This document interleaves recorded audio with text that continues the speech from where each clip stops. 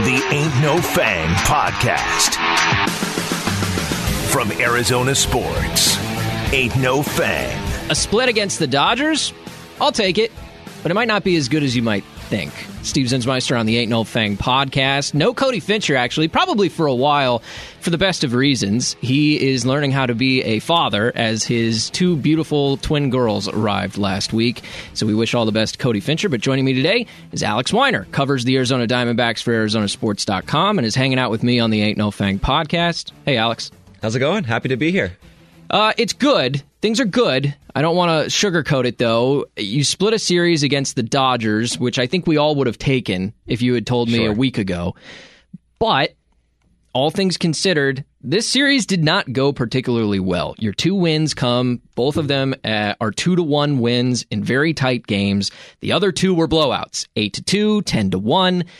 We can all acknowledge that the Dodgers are the better team, and a split is fine to start the season. I'm going with fine. But it doesn't feel like the Diamondbacks are clicking at all right now. No, kind of a tough first four games in a lot of different reasons. I think, Sunday's game sort of salvaged what the series could have possibly been as far as like from a disaster standpoint. But ultimately, they showed a lot in that last game of how they can grind out wins when the offense isn't clicking. But man, they put themselves into really difficult positions, both pitching-wise and offensively, with walks and lack thereof on the other side of it. Just not sharp. It wasn't a sharp first series, but to walk out of Dodger Stadium with a split, a place that they have lost every series they've played in for the last 3-4 years, you kind of take it, but there's a lot to clean up here in the next couple of weeks. Yeah, just looking at the starting rotation, I mean, obviously we're 4 games into the season. Everything that we say for the next 20, 30 minutes is with a grain of salt. Absolutely. Because it's a very small sample size. But you have Zach Gallen and Merrill Kelly at the top of your rotation that we all kind of consider the solidified starters. Davies, Bumgarner, while they might have reputations, Davies been around for a while. Bumgarner obviously has his historic past with the San Francisco Giants. It seems like an eons ago at this point. It was a rough outing for Gallen. Merrill Kelly was good, but only pitched 3 2/3, so doesn't get you out of the 4th, 5th inning. And really, the prize pitcher of the series was Zach Davies. If you're looking at the starting rotation, Dre Jameson came out of the bullpen. I think we've talked ad nauseum on our stations about the 5th starter role. It ends up going to Ryan Nelson. We'll see him tomorrow. But Dre Jameson comes out of the bullpen, pitches very, very well in 4 innings, and then we get the news that Madison Bumgarner is being sent back to Arizona for arm fatigue. Never a good sign after your first outing of the season. Is there a chance that Dre Jameson might be needed sooner than we thought? It's possible. I mean, Torey Lovullo told reporters after Madison Bumgarner had been sent back to Arizona that he said he's not expected to miss a start. Not entirely sure so when he was feeling it. It was apparent that it was during this game because he was talking to a trainer that was caught on the TV cameras. So something's going on. I'm not entirely sure exactly what the extent of it is. Lovullo said on kind of a emergency scale, it wasn't too high up the list. So it's possible he just goes back out. He's scheduled to pitch again on Friday at home against the Los Angeles Dodgers again. But it's possible he doesn't miss a single start. But if he does, I mean, Dre Jameson really gave the Diamondbacks exactly what they needed out of that role early. I mean, with Merrill Kelly coming back after, his spring was sort of inconsistent. He left for the World Baseball Classic. He came back. The ramp-up process wasn't quite as routine as it has been in past seasons. And so he kind of came out of the game earlier than he probably would have liked to, probably that they would have liked to, but just to continue that progression. And Jameson gave them exactly what they needed as far as saving the rest of the bullpen. And the nice thing about having Jameson there, as opposed to just bringing in having like Ryan Hendricks or be another relief pitcher there, is that if you do need somebody to miss just even a start, even if there's no injured list stint, you can put him in that role for one game and you'll be fine. You wouldn't miss a beat. Maybe it'd be even better. So that's going to be sort of a huge thing to look at, is just how quickly these pitchers can get ramped up. And with Bumgarner in specifics, I mean, now there is a legit question whether or not he can start his next game. He seems to think he can, but it's never a great sign when you have to be sent home. Yeah, I mean, heck, my arm would hurt too if I threw that many pitches in a game. But at the same time, when you're a starting pitcher for your career, arm fatigue doesn't exactly sound inspiring. On the flip side, the Dodgers, their 4 starters, very good rotation still, even with some key pieces that are missing, Walker Buehler among them. They were fantastic. Dustin May was really, really good. Clayton Kershaw, Noah Syndergaard. Julio Urias, all very, very good in this series. None of them have a whip over 0.7. Yeah. That's crazy in a series like this. And they pitched good amount of innings, 6 innings for 3 of the guys, and then Dustin May had 7 innings pitched. So, listen, to get out of there with 2 wins is pretty remarkable when your ace has a bad outing, Madison Bumgarner implodes, which I'm not going to say I didn't expect, but I was hopeful he would be better. And Merrill Kelly getting pulled in the 4th inning or whatever, or 5th inning, whatever it was. It was the 4th, yeah. If you had told me all those things were going to happen, I probably would have said they get out of there with 0 wins. And so to get 2 is pretty good. Now, here's a problem that I encountered. The Diamondbacks, if I was looking at their hitters, some of their young left-handed hitters, I'm going to leave Corbin Carroll out of this because I think he was actually off to a decent start. Alec Thomas, Jake McCarthy, and I'm going to throw Josh Rojas in there. Mm-hmm. I think he led off in game 2, didn't he? He led off in the last game, too. Last game, okay, yeah. He lost twice. Of the 3 of those guys, left-handed hitters, they are hitting 1 for 26 to start the season. Not very good. This team has 1 walk. The whole team, 1 walk in 4 games. I don't know how many at-bats that is, but it's probably north of 50 or 60. That's horrible. I mean, they're just not getting on base at all. I'd say the only player that even looked remotely comfortable at the plate was Christian Walker in the entire series. So, again, small sample size, plenty of time left in the season, but that's not exactly the way I hope to start it. Walker's I think he's the only hitter with at least 1 hit in all 4 of their games so far. He's got 6. So that's a good sign. But to your point, I mean, okay, in their last game against the Dodgers, the 2-1 victory, they were able to win on the base paths by making stuff happen. Corbin Carroll gets on, stolen base, he gets to score. The final inning, they actually get a couple of guys on and sets up Jake McCarthy after a stolen base, and first baseman Freddie Freeman plays back to drop that drag bunt and get on and drive in the run. That's how they can grind out these wins, but you have to get on base first to do that. It doesn't work if you don't get on. If you're not on, and the 1 walk is the most concerning thing to me because a lot of their outs came on chase. There was a lot of chase as far as their strikeouts throughout the series, and they didn't it wasn't a crazy amount of strikeouts. The Clayton Kershaw start, they struck out a ton. But the rest of the series, it wasn't a crazy amount of strikeouts, but there wasn't a lot of hard contact either. And a big part of the reason why last year they were able to grind out some of these wins was because they were very good at getting on base without getting hits. They walked a lot as a team and had a lineup that had a lot of guys who could work walks. And because of that, they got better pitches. And that's what they're going to have to do this season. That wasn't the case in the first series. There was a lot of chase, a lot of weak contact. And because they weren't getting on base and kind of creating that chaos, there were 2 games where their offense just kind of died. In that first game and in that third game, the 2 blowout losses. So that's going to be huge for them going forward, is to continue working at bats and getting better pitches to hit. And that's when I think you'll see guys like Jake McCarthy and Josh Rojas really start to pick up steam, because they're both very good as far as their plate discipline and getting on base. And they're both fast. It's just we didn't see that first series. Yeah, and we can all acknowledge that the speed, the base running, the chaos that you talk about, that's their advantage. That's what they have that a lot of teams just don't have that. Or they have such good hitters that they're not good at running. They're slower dudes, they're bigger dudes, whatever the case may be. The Diamondbacks, I think the problem with the chaos, magic, let's call it magic, because I do think it's a strength. Yeah. The problem with it, though, and you talk about you got to get on base, you also have to hit the ball over the wall every now and then. And they only have, 2 home runs. They have Kyle Lewis's magical home run that he hit, and then you've got Christian Walker as a home run. That's it. So I worried about this before the season even started. At one point, we had Torey Lovello on the station, and I asked him, I was like, are you concerned? Because Christian Walker had 36 home runs, I think it was, last season. The next highest was Dalton Varsho, who had 27, but he's gone now. Yeah. The next highest behind that was 14. Yeah. That's not good. I mean, fair. You don't have to hit the ball over the wall a whole bunch to be a good team. That's not my point here. It's just that this team, like you said, is going to have to be on base consistently to cause that chaos on the base paths in order to score runs. You're going to win those 2-1 ball games, but I don't think the pitching staff is good enough to get you into a 2-1 ball game all that often against a team like the Dodgers. Maybe not. I mean, that's one of the big questions of the season is how can the rotation hold up? To the power point, I do think they did a couple of things to maybe try to bring in some more guys with higher upside. Lourdes Gurriel has been a 20 home run hitter before. Last year, he dealt with the hamate injury, only hit 5. There's if he can get better pitches and hit the ball pretty hard. I mean, he did a couple of times during the series. It wasn't a great series for him, but he had a couple of moments that were strong. He's a guy who could potentially add that pop. He's so hit 20 home runs twice. Right. He did it in 2021. He had 21. And in 2019, he had 20. Right. So his last 2 full seasons before last year when he dealt with the injury. And then Kyle Lewis has that upside. Kyle Lewis is a guy who's going to strike out a lot, just throughout his entire career. He's already got 6 of those. Not a great start in that category. But he's also a guy who historically has walked a fair amount, decent walk rate, and has pretty much hit for power everywhere he's gone, except for the last couple of seasons in the bigs while dealing with injuries.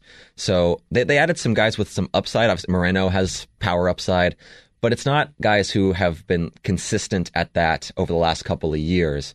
And so that's certainly, a question to have about this team and the makeup of this team as far as the power and guys who could just, we're not getting it done. We need one guy who could just go and make something happen on one swing of the bat. And then when you go back to the pitching side about the starting pitching, I think the top of the rotation will be fine. I think Gallen and Kelly, there was a lot to like in their first 2 starts with Gallen. I mean, you remember some of the hits that he gave up to Will Smith. I mean, that last one that eventually led to him getting knocked out of the game, that ball was a foot outside that Smith just kind of flicked his hands to. True. So I don't think Gallen was, it was a disaster start by any stretch of the imagination. It wasn't as sharp. He put a couple guys on base that probably you'd like to have back. But I think the top of the rotation's there's nothing to worry about there yet. It's just, can the bottom half of the rotation sort of keep up with what this team needs from them, especially given sort of the offensive questions we have early and how the offense has looked early. And Ryan Nelson will play a big role in that too. Absolutely. Once we see him in action. I think it's good for him that he ended up getting that fit spot in the rotation. My personal preference was Dre Jameson, but I do believe that by the end of this season, and probably much earlier, games. Yeah, both of them will be in there. He'll start a handful of games. Brandon Pfaadt will start games at some point this year. I'm sure we'll see Tommy Henry at some.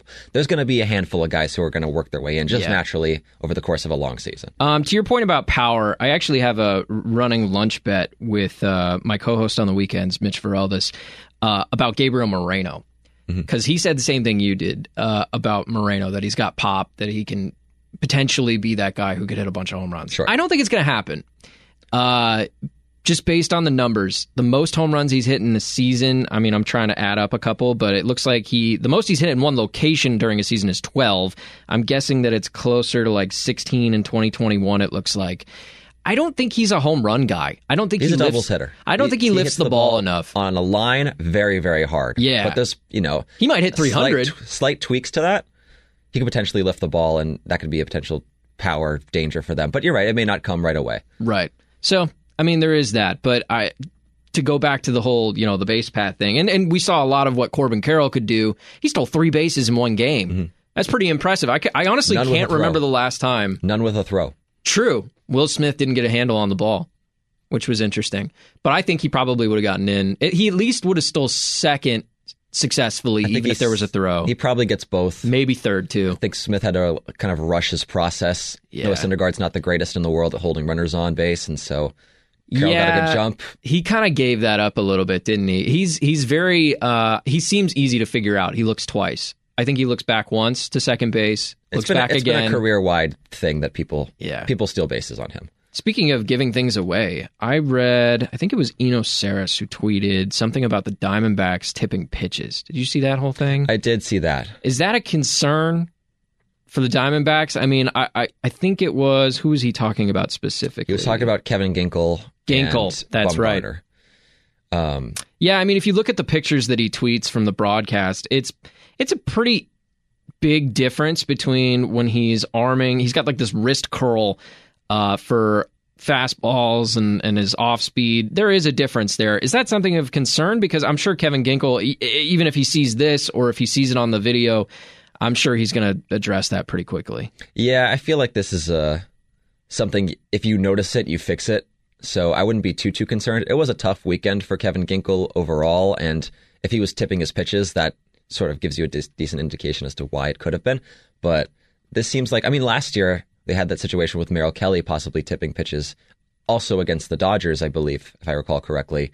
And that was something that they recognized right away and fixed right away. So, and if Bumgarner was doing it as well, I mean, just with his veteran savvy, I can't imagine this is going to be a huge problem for them.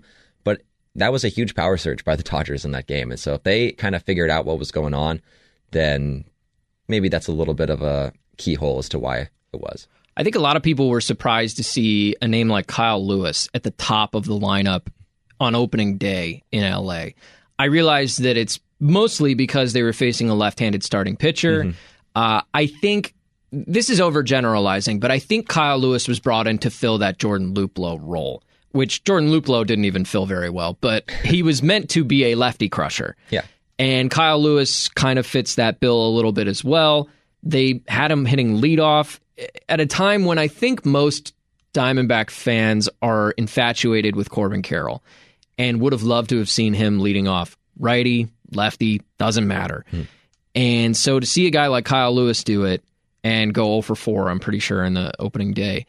And then you see Josh Rojas leading off, which not a bad leadoff hitter. He's certainly been around longer than Corbin Carroll, but again, probably most fans would have liked Carroll in that spot. And so we know Torey Lovello does this, right? He tries to get overly creative with his lineups at times. Is that something that's going to evolve over time? Do you imagine that Corbin Carroll will be made to earn the leadoff spot in the lineup? I don't think it would take long for him to earn the leadoff spot in the lineup. And with Kyle Lewis, it's interesting because maybe because he had such a good spring, because he was going up against the lefty, and because he's a guy who has gotten on base a decent amount in the minors and the majors when healthy, that's like, okay, this guy can give us maybe some pop at the beginning of the order and let us get into some of our core guys. Didn't work out for them. And then with Rojas, I think just it's another guy who can get on base and make stuff happen. But Corbin Carroll's like the ultimate can get on base and make stuff happen player on their team. So I feel like it's not going to be long before he's pretty much in Sharpie in that spot, unless they want to hit him second. But it seems like Ketel Marte is going to be the number 2 hole hitter, at least for the start of the season, depending on, you know, how close to last year versus 2021, 2019 version we get out of him. But you're right. And they need something at the top of that order to just kind of get them going, because it feels like this is a team that can kind of snowball on you a little bit. One guy gets on, you have to worry about him now, you know, hit and run, stolen base, something along those lines. And then you can kind of bunt at the end of the game. Bunt at the end of the game. They like can kind McCarthy of keep did. it rolling a little bit. Just making sure. Yeah. So they got one hit out of the leadoff spot over the weekend in 4 games. Not great. Corbin Carroll will be in there sooner rather than later, as long as he plays up to his standard, at least to start the season. Yeah, I think that that's probably a realistic expectation. And Torey has been the kind of manager that doesn't just give people things. Yeah. You don't just get to hit leadoff just because you're the fastest guy. You don't just get to hit leadoff because you're the top prospect in baseball. You know, on some level, you do have to earn it. Not like Corbin hasn't been hitting in a key spot. He was hitting 5th the other day. In the lineup. And that's pretty important. He's right behind the only guy who's hitting successfully right now is Christian Walker, and Corbin Carroll's hitting right behind him. Absolutely. And to your point, Rojas has been here for multiple years, and Torey kind of knows what he's getting out of him, so that you kind of have to earn it. But with Kyle Lewis is kind of interesting because he's so brand new, and so to put him at the very top of the lineup, I get it was like a lefty-righty matchup situation. But that one was definitely kind of like, when he put him there on opening day, and then again, when he put him there in the 3rd game. I wouldn't be shocked if a lot of D-backs fans didn't even know that guy was on the team. Kyle Lewis? Yeah. If you watch any spring training baseball, I'm pretty sure you probably know he's on the team. You would. But my point, I guess, is that he hasn't been around. You know, like most people who watched if you watched the last game of the regular season last year and you don't watch spring training and you tuned in for opening day, you're like, okay, the new guy is hitting leadoff? Like, right. Really? But he also had one of the more magical moments in the series where he hits a walk-off home run. Or not walk-off, go-ahead home run, yeah. Which is great and everything. I try not to get too excited about it because last year on opening night, we had the magical home run from Seth Beer. And the best hitter in the lineup for the first 20 games And then season. I wrote an article about how he deserved more opportunities, and then that just kind of blew up in my face. And hopefully he still brings something to the table, but he's not even on the roster at this point. Yeah, listen, overall, I think it's a fine series to start the year with when you're playing a team as good as the Dodgers. And I do expect the Dodgers to take a small step back this season, but what is a small step back when you're a 100-win team? You're what, a 95-win team? Okay, like that's still pretty darn good. But even if the Dodgers take a small step back, there's going to be some games in the division that are winnable, I would think. For the Diamondbacks, I don't believe in the Giants all that much. The Padres are spending money like crazy, so maybe they garner a few extra wins. I don't believe in the Rockies at all because the Rockies don't believe in pitching. And for that reason, I think that there's some wins available for the Diamondbacks. It's a really strange division this year, it feels like, because you're right. The top two teams, it feels like they're going opposite directions a little bit, but it's still the Dodgers, so you don't want to ever count them out with anything. They'll always be good, yeah. They'll just have Vargas come into the lineup and walk through 4 out of 5 times for some reason. Can we talk about that for a second? So I like Miguel Vargas, right? I drafted him in my fantasy baseball draft. I think he's a good hitter. He's not an otherworldly hitter, but like you mentioned, he gets on base a ton. I don't have his exact numbers in front of me, but he walked like 7 or 8 times in a 4-game series. Yeah. And I think he ended up being like 2 for 5 or something like that on the series. And so for him to come out of this looking like the most impressive player in the Dodgers lineup, despite the fact that he's doing it by walking, it's not the sexy way to play, but it certainly works for him. 2 for 5, 8 walks, 1 strikeout.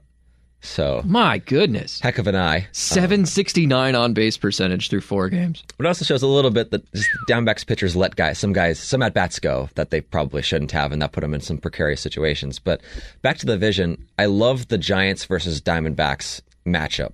Why? The foil, because it's interesting. So the Diamondbacks 100-loss season a couple years ago, last year a step in the right direction. The Giants win 106 games a couple of years ago, last year a step in the wrong direction. And with the Diamondbacks, there was a lot of good feelings around the team this offseason with some of the additions that they made, the young guys coming up, and they were like a trendy team around the league to pick as the dark horse wildcard candidate. The Giants, it seemed like a disaster of an offseason. They got Arson Judge, but to no avail. They they agreed to terms with Correa, that falls through, and so it felt like, oh my gosh, this team is going to fall off from the like near 500 record they had last season. But it wasn't a horrible offseason in a nutshell for them. They needed more pop in the middle of the lineup. They got Mitch Haniger and Michael Conforto. Not stars. Isn't Haniger already injured? Fair enough. I saw that. Fair enough, but he does give them some upside. Yeah. And those are reclamation projects. Absolutely. And then their rotation needed more depth. They added Sean Manaea and Ross Stripling. Manaea didn't have a great season last year, but the peripherals were better than the results. And he kind of is who he is. He's been the same kind of guy for the past several seasons. So it doesn't feel like when you look at the Giants roster, it's super exciting, but it's a team that you could definitely see being 500 or a little bit above 500. And that's what the Diamondbacks are, climbing to get to 500, above 500 eventual contention. So how they match up this season, I think is going to be super interesting just as far as directionally. And can the Diamondbacks take that step and be like, okay, the Dodgers and the Padres are the top 2 teams in this division, but we're there. We're third. And this is, a team that, if you guys fall off a little bit, we're going to continue climbing. But if the Giants, for once again, are that team, then that makes you question a little bit, especially if the Diamondbacks go into the trade deadline in 4th and like a decent 4th. I don't know. That maybe that makes you rethink a little bit. It seems like a sustainable trajectory, especially with how many younger guys are still producing well in the minor leagues up until last season. But I don't know. It's something to keep an eye on versus Giants versus Diamondbacks this season. And can the Diamondbacks kind of put them in the rear view and take full control of that tier just below the top? Yeah, I think the direction at the trade deadline, I still worry about the lack of power. I know we talked about it earlier, but I think that you get towards the trade deadline, if you're in a spot to contend, I think you do 2 things. One is you go and you search for a power bat of some sort in the trade market. I don't know what you have to trade. I've talked a lot about the surplus of young starting pitching, but you want to find out what those guys are before you give up on them, a la Max Scherzer. Or Trevor Bauer or any of them. Yeah, that's what you have the season before the trade deadline for. Right. And then on the other hand, what you should be doing or should consider doing is calling up Jordan Lawler. I think that there's kind of a hole at shortstop right now. I don't mind Nick Ahmed. He's the longest tenured Diamondback of all time. If that counts for anything at this point, I think that he's... Perdomo looked good. Perdomo was fine. He's got the only walk on the entire team. That's true. Which is a very Perdomo thing. In the Sunday win. Yeah, I just don't think that his bat is major league ready. And I honestly, I mean, he's probably a little bit beyond age-wise, beyond prospect, quote unquote. He's been up, he played most of last season. He did. But his bat just wasn't there. Over time, we're going to find out whether or not he makes adjustments that are necessary. But I think Jordan Lawler's the future at shortstop. I don't think that's within There's no doubt. Any doubt. I was at the game, the exhibition game the other night, and I was sitting behind home plate, sitting there with my parents. And they love baseball, but they don't intimately know the minor leagues or whatever. And I said, "Oh, it's Jordan Lawler. He's a really good prospect." My dad's like, "Really? What's interesting about him?" I was like, "Oh, I interviewed him in the fall league. He's a great player. He's got a lot of power." Boom, hits a home run. Right. And I was like, "I want that guy on my team." Good selling point. Yeah, decent selling point. It's almost like I knew what I was talking about. But Jordan Lawler, I think will probably. I made the bold prediction he'll be up in July. July? It seems fast, I know. It does seem a little fast. But I think that if you're going to be in contention around the trade deadline, which is roughly like July 27th through 30th, somewhere in there, if you're going to be in contention around there, the most impactful thing you can do without giving up any assets in a trade is bring up a prospect like Jordan Lawler. I think he's starting in Double-A, and I wouldn't be shocked if he makes his way to Triple-A pretty quickly. Yeah, that I could possibly see.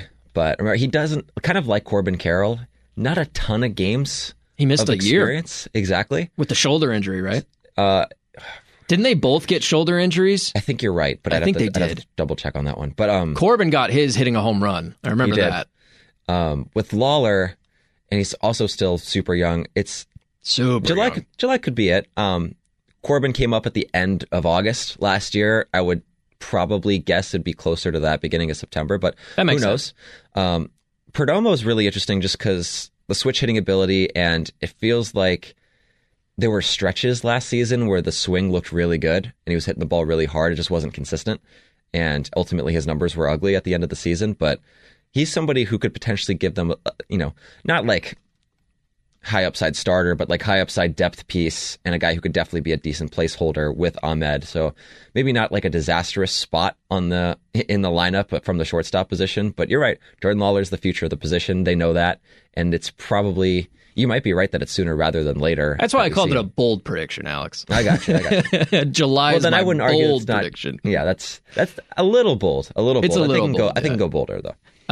So in terms of Perdomo, listen, I'm a Perdomo fan. I've actually liked him for several years. I thought that they probably could have called him up earlier if he wasn't so darn young. He's 23 now. But he's in his third year of major league experience on some level. He got 431 at-bats last season. Yeah. It's a pretty good sample size. The problem is Ahmed only played 17 games, so he was the full-time shortstop. Yeah, you're right. And so the problem is, it just, like you said, the numbers are pretty ugly. 195 batting average. On base, still 285, which doesn't sound good, but it's actually pretty good when you're hitting 195. It's one of those guys who kind of came up, and it's kind of the mold that they've been building in the minor leagues as far as plate discipline and working your way on base, even if you're not hitting. Yeah, see, that's something we've talked about a lot on the podcast over the years. So Mike Hazen's first ever first-round pick, do you know who that was? It's Pavin Smith. It's Pavin Smith. And that's exactly what he is. Now, he didn't make the opening day lineup, and I don't think he needed to necessarily, because I just don't know position-wise where you play that guy. But he'll probably be up at some point. Yeah. But Pavin Smith, not a power hitter, not a traditional first baseman. While I think that's probably his best position, at the same time, he's not the guy. He's not, I don't have a good example, like an Adam LaRoche who's going to come out and hit 35 home runs or, anything like that. He's a guy who's going to come out, maybe hit you 10 to 15 home runs, but he's going to probably be a higher upside contact hitter.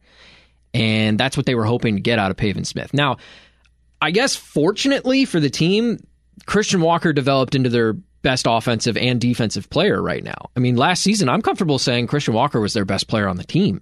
Dalton Varsho for sure, was really good too, but if you look at the numbers, his average was really low. His on-base was under 300, if I remember right, which is not ideal, but he's got upside speed and fielding. Anyway, we don't need to talk about that guy. He's not here anymore. But Christian Walker, I know first base isn't exactly the spot where you want your best defensive player to be, but that's just kind of the way the cards unfolded. And speaking of the cards, that's where your best player in franchise history ended up, was going to the St. Louis Cardinals. And so to follow up Paul Goldschmidt with Christian Walker, I feel like they found a diamond in the rough, because last season, I was looking this up last week, In terms of WAR at the first base position, the Diamondbacks were third. Now, the Cardinals were first, absolutely first. The MVP. Yeah, Paul Goldschmidt won the MVP. But if you had told me that he would leave and they would sign a scrub from the Baltimore Orioles and he would become the third best first baseman in the National League last year, I'd be pretty impressed. And so it's a good thing that Christian Walker is one of their best players. Yeah, I would definitely say so. I mean, late bloomer, but has continuously gotten better pretty much every year he's been on the Diamondbacks, especially defensively, because he worked really hard to become a really great defensive first baseman. I remember talking to him last year about it and how he went back to his college field over the offseason, and his coaches would basically turn on the pitching machine to like 100 and just shoot hot shots at him and let him work on his reflexes. And I mean, we've already seen it this year. The defense has been spectacular in the first 4 games. He's already made a couple of really solid plays for them. So defensively, offensively, he's a guy who's continuously gotten better and better as it goes. I know he's in his 30s, but you're right. That's a spot in the lineup that is solidified, and it's a team that's going to be figuring out the rest of that sort of equation the rest of the way, pretty much. And to have that guy there in the middle to know where he is, you'd like to know that Ketel's going to be 3, or Ketel's going to be 2. Eventually, Carroll 1, Ketel 2, and then Walker 4 is like, okay, that's what we got. Who's we can 3 play matchups in your mind? It depends on the matchup. Right now, Gurriel has been the 3-hole hitter again. Pretty. Was it all 4 games that he was the 3-hole hitter? I know against the lefties he was the 3-hole hitter, and then I think that makes sense given his career outlook, and they just haven't had guys that have like proven that they can be that yet. Maybe McCarthy, if he continues from the momentum he built up last season, could be that guy against right-handed pitching, and Gurriel could be that guy against left-handed pitching. But that would probably be my best guess at this point, and then you just sort of fill it out the rest of the way matchup-wise. So I know I mentioned earlier that we were going to see Ryan Nelson tomorrow. I lied. It's tonight. Depends when you're listening to this. Yeah, I guess that does depend. I guess there will be no maybe he already where it pitched is tomorrow. That's true. If you're listening to this next week, maybe he already pitched a couple of times. So looking at the schedule, you get Padres for 2 games today and tomorrow, then a day off. I always found it weird that they start the season and then just give everybody days off like within the first week. Because a lot of teams, they had opening day and then they had the next day off. Yeah. I don't get that. They had to start the season on a Thursday. Yeah. And then, somebody had to play on Friday. So a bunch of teams had 4-game series. And then I'm not entirely sure what the science is behind that. But that's like, I think when I started in college, my freshman year at ASU, we started school on a Friday. I was like, why are you going to make me go to school? Really? I always start school on Thursdays. Is it Thursdays? 2 days and then 2 days and then you're off. I'm like a taste or something. And they give you a Monday in there. I think it's Labor Day or something comes up pretty quick. But anyway, Padres back-to-back in a 2-game series. Also weird that they do a 4-game series followed by a 2. But then opening day for the Diamondbacks, or at least the home opener, is Thursday. They get the Dodgers again in a 4-game series. Of course. Reasonably, over the next 6 games, what would you like to see record-wise from the Diamondbacks? 2 Padres, 4 Dodgers. I think if they're 3-3, that's fine. That's what if you're a 500 team or even a little below 500 team against those top 2 teams this season, and you beat the teams you're expected to beat, you play well against 500, then you're in a pretty good spot. If you just outright dominate the top teams in your division, congratulations, you're one of the top teams in your division, and I don't think we're totally there yet. They're climbing to it, but they're not there yet. So I think if they're 500 or even 2-4, it's not so much the record, but just how they look in these next 6 games. I'm curious what they look like, especially when they come back home and they have a day off to sort of evaluate what they look like in their first 6 games of the season. Because what they showed against the Dodgers, the 2-2 record you mentioned, but it didn't look sustainable. Because they weren't getting on base enough, because they were putting themselves in holes pitching-wise. I didn't think Gallen or Kelly looked bad. I thought that there was some promise there, but they lost some hitters that put them into jams that they didn't need to be in. Right. And so if that gets cleaned up, if they can get more guys on base and just create more threats throughout the game as opposed to, 2 innings on Sunday where they were threatened and basically none on Saturday where they threatened. So that's what I'm going to be looking for more so than the record. But I think 3-3, even 2-4, but they're competitive. And instead of like losing 1-0 where they can't get anybody on base, it's like 4-3 where they threaten for 4 innings and just couldn't. That will be a little bit more promising to me. But if If it's like a disastrous, like 1-5, I'm not sure what you could take out of it. It's the first week of the season, but at that point, we'll know more where the weaknesses are at this point. Could be a rough month in theory. The Padres have a pretty good rotation. We know the Dodgers' rotation is solid. You get the Brewers for 3 games. If you get unlucky and you get the top 3 guys in that rotation, that's a pretty nasty rotation. I would say even with the Marlins probably being the easiest series of the month, their starting rotation's pretty good too. So you don't really get a lot of easy breaks in this month. You get the Cardinals, the Padres for a 4-game series, the Royals somewhat mercifully towards the end of the month, and the Rockies. But Royals, Rockies, and then Rangers, Nationals, Marlins. That starts to even out a little bit. That's a break. You're Late right. April, they're going to be tested super early here. Late April, early May, you definitely got to start turning it on. But for now, the Arizona Diamondbacks 2-2. We'll take it. Just didn't look all that pretty. All right, for my friend Alex Weiner, I'm Steve Zinsmeister. You've been listening to the Ain't No Fang podcast here at ArizonaSports.com and on the Arizona Sports app.